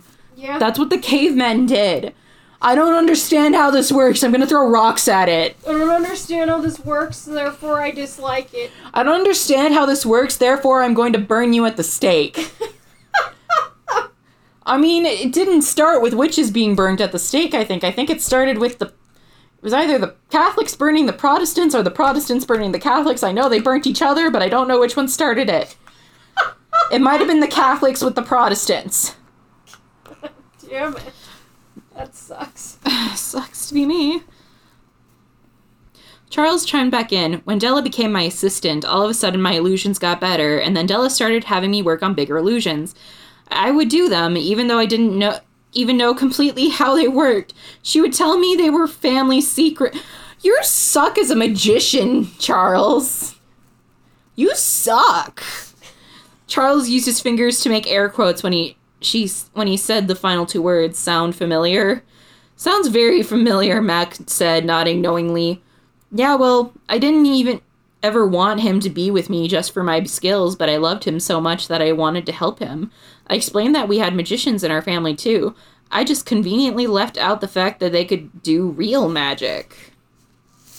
Honestly, though... But you're using real magic to do magic. You're using magic with a K to do magic. I don't think the Mac Daddy of Satanism would be proud, Della. Aleister Crowley would not be proud. Aleister Crowley is currently turning over in his grave. Maybe if we say his name enough, we can summon him. Oh, I don't think that would be good, though. No, I don't think that would be I don't think that'd be a good idea. It was great, and we were happy for a long time, Charles added. So when did you tell him, Mac wondered. After we had Zaid, I knew she had powers. He had to know at that point, Della replied as she looked fondly at Charles. Wait, so he was there when she was born? I guess so, Maya. Okay. It was evident by looking at the two of them that true love never dies, nor does it know time and distance. When you love someone, it's a force that exists despite what walls you put up to hide how you feel. Oh my Their God. eyes couldn't lie about how much they loved each other. Why is this suddenly my inner life again? Why do I feel like I'm in some bad episode of Bewitched? Fuck you. Are you both being serious right now? Mac was struggling to swallow the story of he was being given. He felt his whole world turning upside down, whether because these people were crazy or because what they were talking about was actually real. He wasn't sure. Either way, he felt like he couldn't win. He couldn't be certain which option he had preferred at the moment. Did he hope everything they had said was true, or did he hope they were crazy? He figured it was probably better for him if they were telling the truth, but he wasn't sure how much more he preferred that. Come on, tell me straight. Are you both being serious right now? Yes, dead serious, Stella confirmed. I know it's a lot to take in, but I'm sure you're anxious about Zaid right now. But I need you to understand these things so you can do your part in helping her. Della fidgeted with the necklace that she was wearing. The thick, heavy chain sparkled, and the round object that dangled from the chain glittered as it moved. For the first time, Mac noticed the metal pieces wrapped around into a ball with an unusual-looking stone dangling in the middle. The metal looked like it was either silver or platinum. And it seemed to have odd writing on it. Mac became fixated on Della as she pulled at the pendant and ran it back and forth over the chain it hung on. He fixated on it because it was a nervous habit that I also had. I knew I had almost the exact same necklace, too, though mine was slightly smaller and the writing was less noticeable. He had never seen me without it and knew it was important and something to do with my family. This is the first time we've heard of this. Yes, it is. Deus Ex Machina. That's why all of Zaid's illusions at the theater were secret and weren't being explained. Because they can't be explained, Charles clarified. He felt the more Mac could line up the things he knew were true, the easier he could accept all the rest of it. So I'm still not getting it. What does all this have to do with her being inexplicably sick? I mean, good question. Thank you. When she did the creation illusion, she built you into it. She was using you as a, how do I explain this? You were a conductor of sorts, a conduit. Some magic needs to be grounded. Basically, like electricity needs a grounding wire. She needed really strong energy to ground that magic and keep it stable. The magic she was doing was dark and old magic that isn't always very stable on its own. It's referred to as chaos magic for obvious reasons. That's why she wanted you to be on the board for the illusion.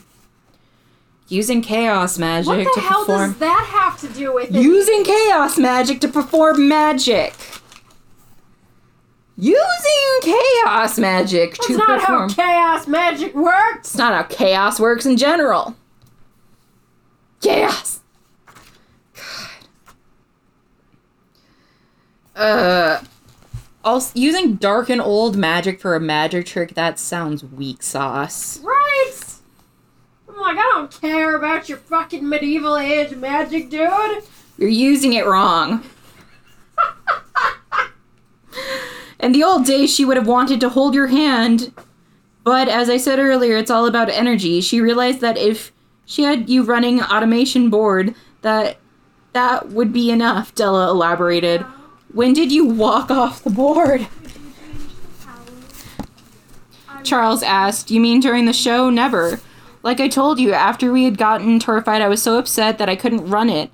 So I had Cam do it. Mac was sure he had told Charles this already, so he felt like he was repeating himself to a certain extent. So you weren't on the board at all, Charles was stunned. If Mac had told him that before, he obviously hadn't caught it the first time. Oh, not during any of the performance, no. I was in the theater for most of the show, though, but not running the board, or even near it, really. Max said sullenly, reiterating that he had already told him. Did you leave the theater at any time? Della asked, hoping he could clear about remembering the details. Yeah, in the middle of the illusion, I was still pretty upset and everything seemed okay, so I went outside to the dock to smoke and clear my head. I figured we would need to talk after the show. I hadn't decided what I was going to say. He was feeling a little queasy about the fact that he hadn't been there for me during such a critical moment, even though he had no idea I was relying on him in such a way. Are you kidding me? Are you kidding me? No. It's all Mac's fault. I don't know how to use Chaos Magic. Apparently she does know. She just put it in him. Her energy and using him as a conduit. But Chaos Magic always takes something. So what was she going to take from him? That's a good question, especially since with magic, it's all about equivalent exchange. Yeah. You can't just... When you use energy from someone, it's not just, you're taking it from someone. It's not just, energy. They're gonna feel tired. Like, no. For this, we're referencing more of Witcher. Yeah. Because remember that one scene where they had to, didn't they have to bring, flowers back to life or something weird? Or they had to do something. It was something with a plant and, Fringella. Yeah, she didn't use energy from something and she wound up getting, an old lady hand. Yeah. Yeah. So it's if you take energy from something, you're using that energy. You're not just... What was she gonna do to Mac? What are they going to do to Mac? Because again, equivalent exchange. She did not put the energy into Mac, therefore something happened to her and she's dying. That's the equivalent exchange. But what would have happened to Mac then? Because she's taking energy from something. She's taking it from a living entity. Yes. And we don't know how much of that energy it was. If she's dying, this would have most likely killed him. Well, that would have been more interesting. Yeah. And it would have really portrayed... But nothing would have happened to Mac because Zayd just cares about him so much that nothing terrible would happen. She's fucking dying. The laws of chaos magic do not work like this. Yes. And again, we're using Witcher logic for the most part because this is the only, tie-in with anything that we have called chaos. Obviously, just the root term of chaos is not good. It's not positive. Chaos is uncontrollable. Yes. So she was using uncontrollable magic. She was trying to control uncontrollable magic. With a human conduit. Oh my god. Maybe this is why that, this would make sense on sacrifices and shit. Yeah. That some cultures did back in the day. That would make sense. I feel like we just... That also makes sense with, voodoo. Yeah. Yeah. With, chickens and goats. I feel like we just made Zayd, 800 times worse. She was gonna kill Mac. That's my headcanon. You can't tell me otherwise. She was going to kill him. But now they're just gonna blame him. Yep. They are. What is that? Is that you? Blaming everyone but yourself. Oh, jeez. Oh, no. Oh, my God. How long are these fucking chapters? Because this is... Hold on. This is how much I have left of this. This is how long the next one is. For crying out loud! We're gonna have to, like... Oh, my God. Gonna see if I can power through this. He wasn't on the board. I hadn't decided what I was going to say. He was feeling a little queasy about the fact, blah, blah, blah. So as long as you were in the theater, she could draw from you. It was when you walked out that the energy backfired through her, and that's why she's hurt, Della summarized from what Mac had just told her. He thought her comment held a tinge of blame, or at least it sounded to Mac like he was being blamed. But Della wasn't blaming him at all, just talking out loud. You know, there's a type of tone you take when you're blaming someone. I think Della's blaming him. Me too. There was a long pause during which the wheels inside Mac's head began to turn. The slow realization that everything had happened because he stepped out of the theater suddenly clicked. I was on my deathbed because of him. A pain in his stomach started to churn and he instantly felt ill. He turned white as a ghost and his heart began to pound. So, I caused this? Mac asked, horrified. Well, I wouldn't put it that way, Della clarified, calming him as much as she could, while being realistic about it. You didn't know, so it's not your fault. It's not like she told you to go... It's not like she told you so you were aware. That she's a lot stronger than I knew. Though I don't know how she made it through to finish the illusion, considering that you left halfway through. It's amazing that she could pull from you as long as you were in the theater. Oh, what? Now we gotta blow smoke up her ass. Why would she do that without telling me, Mac asked, sorrow in his voice and pain reflected across his face. Well, I did it with Charles for years without him knowing, and she knew that. Of course Charles was in the show, so he couldn't have left. It's really dangerous to use someone who is unaware without a surefire way of knowing they won't leave. Wait. So Zaid this whole time knew Charles was her dad. Yes. And they hadn't talked. Yes. For 25 years, yes. We're assuming.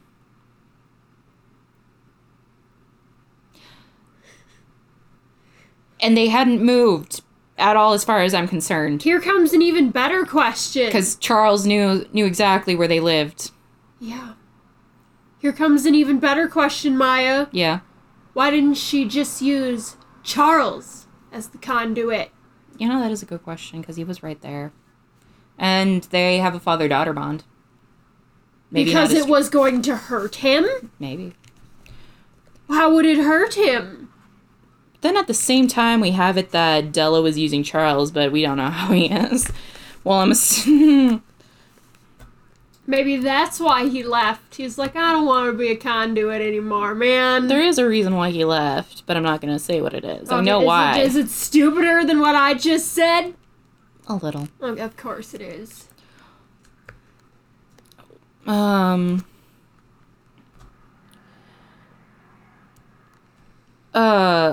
course Charles was in the show, so he couldn't have left. It's really dangerous to use someone who is unaware without a surefire way of knowing they won't leave. Della was trying to reassure Mac it wasn't his fault, but it was only partially working. Well, I wasn't supposed to leave. I was just livid at the time. I let my emotions get the best of me. What if he was sick that night? Right? That's something I don't usually do. If only I could make it right, Max said the last words as he drifted off in thought. He felt more regret than he ever had about anything in his life. As I poured through Mac's mind, I could feel his stomach churn and the realization came to him in waves of nausea. Well, it's funny you should ask. How do I explain this? This isn't exactly the best explanation, but basically because you caused the energy surge, you have to fix it as well, Della explained. She figured she might as well get to the whole point of why they had told him everything they had up until now. Fucking finally!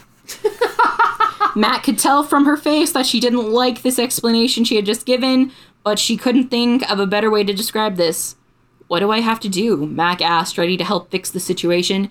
Even though he wasn't sure what it meant he had to do, he didn't really sound confident at all in his question, and frankly, he was nervous as to what her answer might be.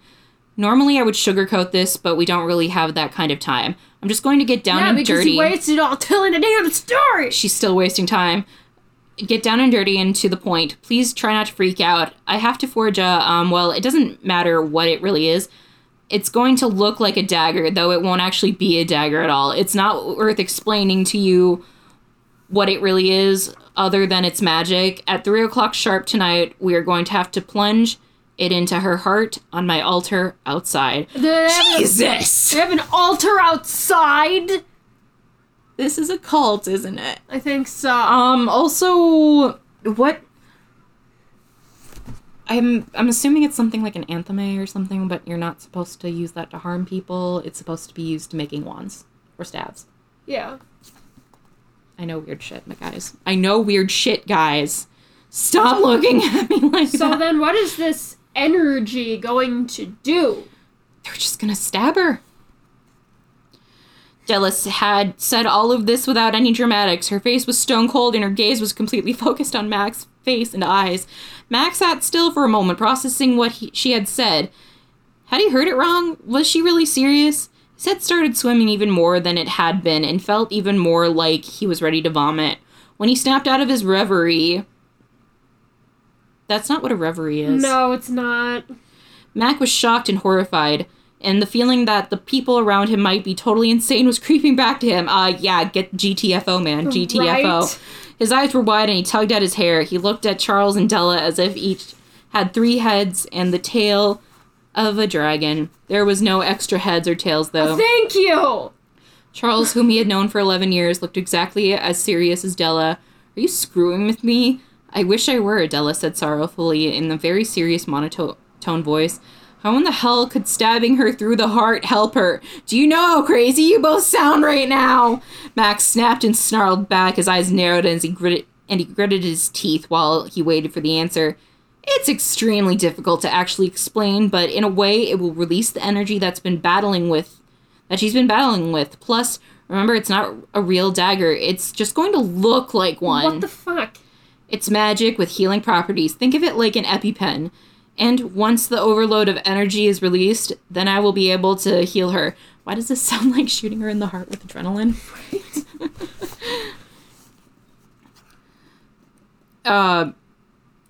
Then I will be able to heal her. Right now, the energy is bouncing around her body and ripping her apart inside.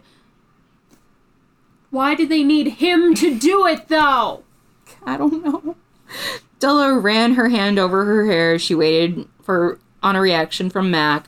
She could only hope that he would be willing to believe their story, as crazy as it probably sounded to him. Max stood up and began to pace the rooms, beads of sweat starting to drip down his face. He stopped in front of the window over the sink and stared out into the large backyard. Della couldn't see his face from where she was sitting, and she had to wonder what he was thinking. Would he be willing to trust them? Without him, the whole procedure was near to impossible. Della's hands traced over the table out of nervousness, the tips of her fingers tracing the grooves of the tabletop in an alternating slow and swift movements as the clock ticked by. God, get on with it. Matt couldn't believe everything that had happened in the past 48 hours and everything he had heard, and what he had just been asked to do. He was experiencing emotions he had never felt, mixed with what seemed like sheer nightmare. To say he was overwhelmed would be a gross understatement. There was no words to describe how it felt, and even he wasn't sure himself. His nerves were raw, he hadn't slept, he was scared, and then there was this whole story of magic that he was supposed to just believe. Max shifted his weight, but didn't turn around and only continued to stare out the window into the moonlit night. Is this really the only way to save her? He asked sullenly as he placed his right hand on the glass of the window. Okay, that wasn't bad. No. That was actually pretty good. That I know of, yes, Della responded softly. She'll die otherwise, he asked quietly, still facing the darkness of the night, his breath shallow and coarse. Yes, Della said. Della nodded as she said it. She glanced at Charles, and her eyes seemed to say that he needed to add something to the conversation. I just want to... Oh my god. Oh my fucking god, there's still this much left. Della's not sure that at this point that even this will save her. Zayd is pretty far gone already. Yeah, it's because you had to take her from a fucking... It's because you had to transport her. Jesus fucking Christ. You had to transport her. You had to tell him the whole damn backstory. Yeah, pretty sure the story's what got her. Charles' voice resounded with pain and urgency. Mac finally turned around and faced the table. He leaned against the sink and looked directly at my mother. Della, is that true? She still might not make it. There is no guarantee right now, but her chance is 0 if you won't do this. Della concluded with desperation and a hopeful pleading in her voice. She didn't beg, but she asked him for his help, with all the love a mother has for her only child. There was a long silence and the sound of Mac grinding his teeth before he finally spoke. His voice was louder and more forceful than he expected, though every emotion had drained from his face. He looked completely stone cold. You don't know how insane what you're asking me to do. You don't know how insane what you're asking me to do sounds. He shook his head in disbelief of the next set of words he was going to utter. Della thought he was going to say no, and as she started to stand up and beg him when he continued, "Okay, I'll do it." From the look on his face, you could tell that it was about the last thing he wanted to agree to. He sighed loudly, then softly said, "I can't believe I'm agreeing to this. I can't believe I'm fucking agreeing to this. Jesus fucking Christ. I just wanted to go to Taco Bell. Just wanted to have our argument, then go to Taco Bell, and then maybe fuck. I don't know." Della looked at him tearfully. "I do know how insane it sounds, Mac, but thank you." Relief crept over her face, and the tension she had been carrying fell away from her. "I need to get to work. I'll be back in a bit. Thank you. You don't even know." Thank you." Della didn't know what else to say. She put her hand on Mac's shoulder for a moment, squeezing it in appreciation before walking out of the room and then slapping his ass. Charles sat quietly, studying Mac's face carefully. He had only ever known Mac in the work environment, and work Mac was always a confident and really sure of himself kind of guy.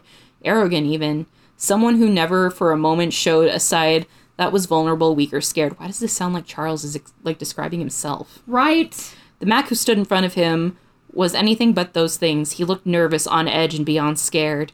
Terrified might even be more like it. Instead of a man in control of his world, Charles saw a boy in front of him and realized that he saw a lot of himself in Mac. This makes it creepier!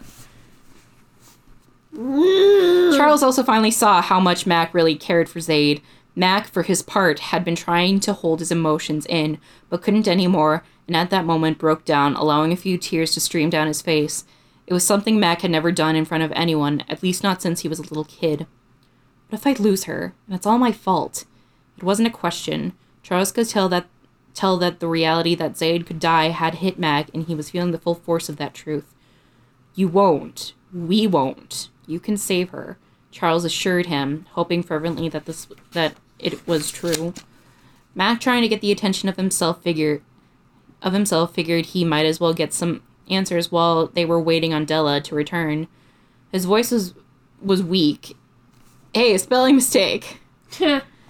Instead of W-E-A-K, it's W-E-E-K. And crackled a bit as he spoke. "Can I ask you something?" "Anything," Charles agreed, smiling softly. "Why did you and Della break up? And even more importantly, why did you walk out of Zaid's life?" Mac's eyes narrowed and his brow furrowed. He couldn't understand why this man could have possibly left the only woman he ever truly loved, or a daughter he adored. Charles understood the question instantly. He thought for just a moment about how much of the real answer he should give at the moment. After some quick contemplation, Charles decided it was best to be completely honest. "Oh, thank you, Charles." "In regards to Della, well, the biggest reason is that I was a very stupid, ignorant man. And it's a very long story. Ah, fuck." He paused for another moment before he carefully chose his next set of words. "Also, I'd like you to understand that I never left them. Della left me and took Zaid away. Though, yes, it was because I did her wrong and deserved it, at least for the most part." Pain and sorrow filled Charles's voice, and his eyes looked heavy and pierced with regret. "I think that's the first time I ever heard you admit you were wrong," Mac teased him softly. "Yes, I know it doesn't happen very often," Charles chuckled at himself a little. Mac cracked a slight smile before asking another question. "You said it's a long story. What's the short version?" Mac had quickly gotten serious again. It dawned on Mac that in 11 years working together, he and Charles had never really shared much of their personal lives. In fact, he was pretty sure they had shared more in one night than they had in all the years they had worked together. Charles nodded before continuing. "Let's just say you handled all of that information about Della and Zaid remarkably well compared to how I handled it when Della told me. I lost it when she told me what she was. It was after we had Zaid. I thought maybe she had made me love her. which, by the way, even they can't really do. Lust, yes. Love, no. Magic can help open your eyes and heart and change circumstances to make it optimal, but it can't force anyone to love you. What about love potions? Yeah. There's a whole song about it. I mean, with a love potion, it's not real love. It's more like, it's like fake love. Mm-hmm. Charles gave Mac a long, hard look while he stated the last part of what he said. He wanted it to sink in so Mac wouldn't worry about the same thing at some point and make a similar mistake. Because I wasn't sure if I could believe her. I cheated on Della to see if I could. When I was able to cheat, I realized that if she had put a spell on me, she wouldn't have let me be able to do that. I felt so guilty about what I had done that I started drinking heavily and even started doing drugs. Della said she understood and forgave me, but I got to a real low point. To make matters worse, I also started talking about putting Zaid in the show. I guess Della saw that guy I used to be, the jerk that slept around and was power and money hungry. When she asked her card, she saw that going back to my old life was one path I could take. There was another path where we would all be happy together, but she couldn't see which of the two I would choose in the long run. So she chose her own path. She just up and left, and I came home one day to a letter. Charles paused again, waiting until he felt Mac understood the gravity of what he had said before continuing with the story. In the letter, she said that she would come back when and if I decided to take the right path, and when she saw it clearly. Her leaving made me so much worse because she left it made me depressed. It caused even more havoc on my thoughts. On top of everything else, I was embarrassed. I never talked about my failure. I found out later, though, that she did put a spell on me not to talk about Zaid or to admit to a connection to either of them. That never made any sense to me, but I think it was because our breakup was just too hard on her. I broke her heart, so she thought it was best to push me out of her life altogether. She just didn't want to have to deal with our past at all. That's the short version anyway. Someday I'll tell you the full one. What the fuck? Okay, Della, I can get you leaving because your husband turned into an alcoholic and he's using drugs and you have a young daughter that you want to protect. I understand that. It's really the cheating for me because it's stated multiple times that Charles is a womanizer. Yeah, but here's the other thing. It's like, it is the cheating for me as well, but she didn't leave him because of the cheating. Yeah. Which it's like, that would have been a first for me. It's like, yeah, I'm leaving you and I'm taking the kid because that is a no bueno thing. Yeah. But it's also the drugs and alcohol for me. Which I get, again. And then him potentially threatening to exploit his daughter on stage is another, like, you don't even have to explain anything else. You can just say, I talked about putting Zaid in the show, and she was like, nope. Like, she could put up with everything else, but us, like me doing that to our daughter, that was a nope. So, Della, you're not in the wrong here. You are in the wrong, though, for the other bit that you did. Yeah. That one's weird, and it doesn't make sense. No. That just sounds like a dick move. It does. But, I mean, if you wanted to be a real dick, you would have just made him forget. Yeah, pretty much. I mean, that would have been more interesting. It would have. From what I learned when going through his memories of that night, Charles had not opened up to anyone about his past like that ever. Even he was rather surprised how honestly he had told Mac his story. It apparently felt good to tell it all to someone, especially someone who could relate to the situation at least on some level. You might want to start writing then, Mac said cryptically. What? Charles asked, confused by the statement. You might want to start writing the book, after all. The long version has to be a book of what of that was the short... Wait. After all, the long version has to be a book if that was the short version. Mac looked very serious for a moment, then broke out in a large smile. It was a quick injection of levity they both needed. Maybe we'll just send you the cliff notes, Charles joked back. Mac nodded and laughed lightly. Sounds good. The weight of keeping so much of his life hidden for so long had been so hard on Charles that he felt sort of instant peace after telling Mac. He was amazed how nice it felt. He breathed in and out fully and felt lighter than he had felt in a long time. Okay, but why are we still blaming Della? This feels like the author is still blaming Della.